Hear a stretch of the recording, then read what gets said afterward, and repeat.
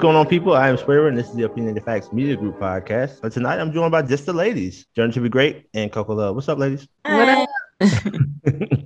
Okay. Well, tonight we have something special for you guys. We're going to be talking about 5 tough conversations every couple must have. And so I'm just going to go down the list, and then we're just going to give you guys some of our opinions. We're also going to throw some facts into it as well. And you just follow along and just let us know at the end what you think about some of the questions that we're going to ask today. So question number 1 is, I'm asking you ladies this right here. So when you're in a relationship with a guy, who's handling the money? Like, so as far as like bills? I mean, just in general, like who's handling the money? Do you pool your money with the guy, or are you like, you do your thing, I'm gonna do mine, or who's handling the money? Let me do it this way.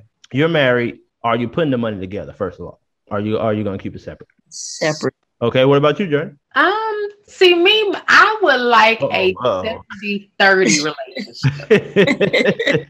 That's what I would like, a 70-30 relationship. So, come on now. Hold on now. So what do you mean? What does this mean? What does 70-30 mean? Like, it's when it comes to bills and stuff, he takes care like 70% of it. Okay. I do the 30%. Okay, so you're saying you don't mind. I mean, but if you want to do more, I'm not opposed. I'm sure. I'm definitely sure about that. But here's the thing. I'm asking. So you're saying you're sharing, and Coco, you're saying you're not sharing, right? No, that's not what I'm saying. So what are you saying? That's not what I'm saying. I thought we were talking about like putting it all like into an account or something. I'm saying we both handle it, but we handle it from our own accounts. That's what I'm saying. I wouldn't necessarily mind though having a household account and then having our own separate accounts. I wouldn't mind that. Okay. Well, here's something that's interesting that I found. So Emily Garbinsky co-authored a study that they did at Cornell University, and they found that people who pool their finances together have a better chance of staying together. That's interesting. I feel like that will cause more fights, or it could cause more fights. Well, actually, on the contrary, they said that it builds trust and people feel like they're really on a team. Like, you got to be all in, man, when you're willing to just open up the books and say, this is what I got. So this is basically all the money going in one account. Yes. All the money goes in one account. And when the bills come out, it's like, I'll look at it and say, okay, pay it. But I wonder, do any of them have a side account that they didn't mention? I don't know. But here's another thing, too. This was done by Pew Research. It says that 7 in 10 adults say that it's important for the man to be able to support the family financially, to be considered a good husband or partner. What do y'all think about that? Hey, that goes back to my 70-30. No, that's not what they were saying. But you know what? I don't think there's nothing wrong with that. I think it is good for a man to be able to provide. But I just thought that was interesting, though. So that let y'all know where y'all at. But anyway, we're going to go to the next question. So when you're dating somebody, how many children and when? When do you have them and how many do you want? Well, the when is, I don't know. That's up to y'all. I would say maybe a year at least after y'all have been married. So y'all have that time together, because they say the first year of marriage is like the most difficult. But per like a little quick Google search, the average amount of children per family is 1.94. Not really sure how you have 0.94 children. So yeah, 1.94 children. Okay, what about you, Journey? You quiet over there, when and how many? Well, for me, no more. So I have 2 and I'm done. But I did meet a guy who does not have children, and he mentioned that he would like kids, but I don't want any. If it goes further, he say he would be okay without having children. I don't know how true that is, if that's something that he actually desires, and just to settle for not having it, I don't know. But that is a good conversation, because I wanted to go ahead and get that out the way so there won't be any confusion if we do decide to go forward, that he already know where I stand. I know where he stands. So yeah, to be continued. He'll catch a slip of one. You want to go get something? Haven't made it that far. I don't know if we're going to make it to that point. Like, another interesting conversation as far as couples, how much sex are you having? So basically, like, how many times for you to feel comfortable?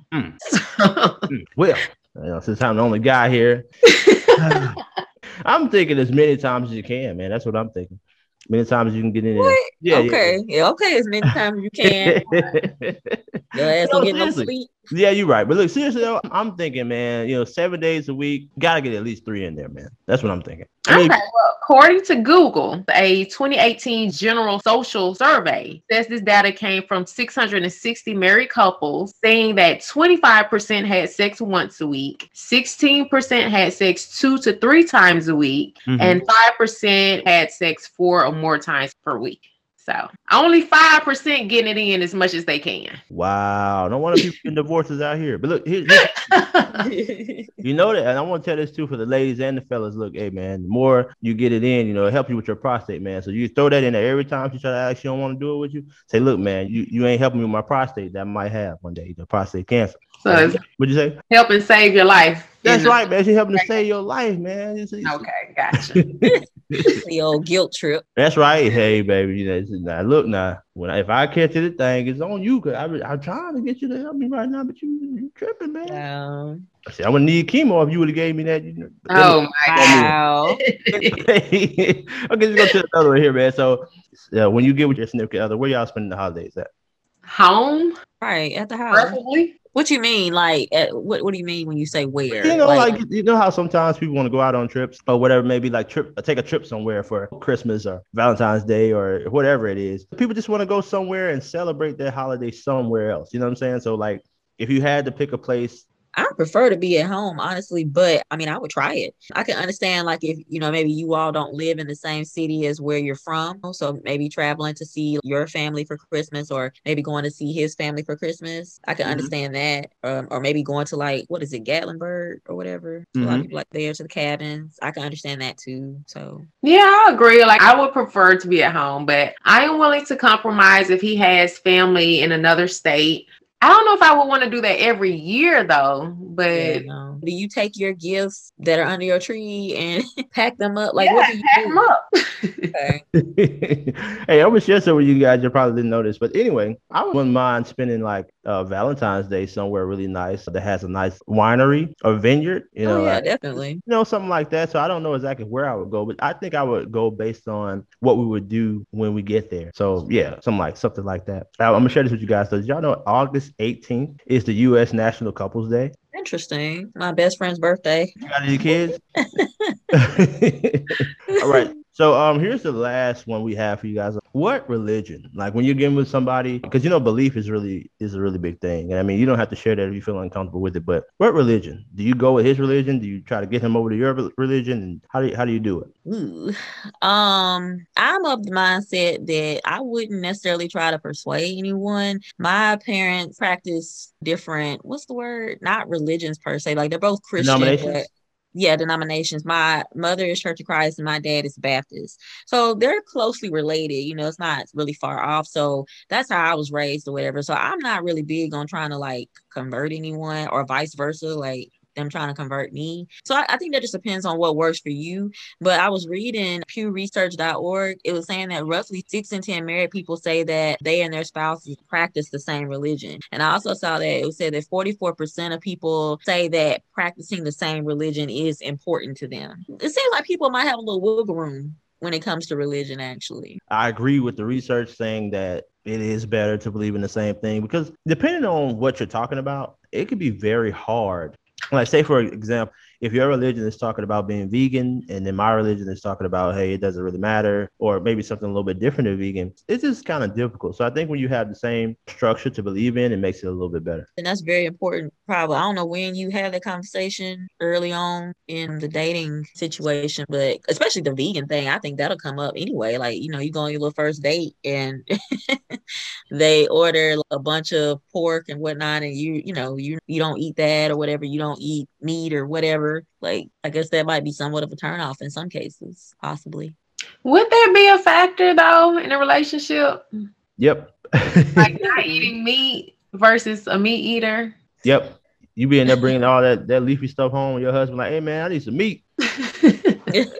Yeah, I can see that being an issue for real. I can see it too. I mean, it just depends on the people though. You know, if you like, I'm the type of person like what you eat doesn't necessarily bother me as long as you're not trying to make me eat it, you know, and I don't feel like I would be trying to put it off on the other person either. Like I want you to now, I don't know though, at the same time, because if you're just sitting up there and you're just like being super unhealthy, like it's very apparent in your weight, it's apparent in like your health issues or whatever, you got high blood pressure all of a sudden, then I would probably start trying to sway you to eat like me. I think that could be cause a lot of problems. You may pull up to a restaurant and you're trying to order and your spouse over there looking like, you know, you don't need to eat that. And you're like, man, you don't tell me what to do. And then they be like, you know, they can start all kinds of arguments, especially like when you got kids and you're trying to give your kids some unhealthy stuff or whatever. Then your spouse is like, you can't eat that. And you're like, hold on now, I'm giving it to them.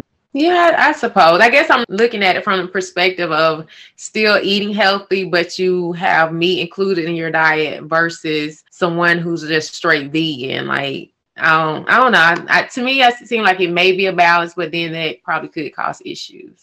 I wanted to share this with you guys.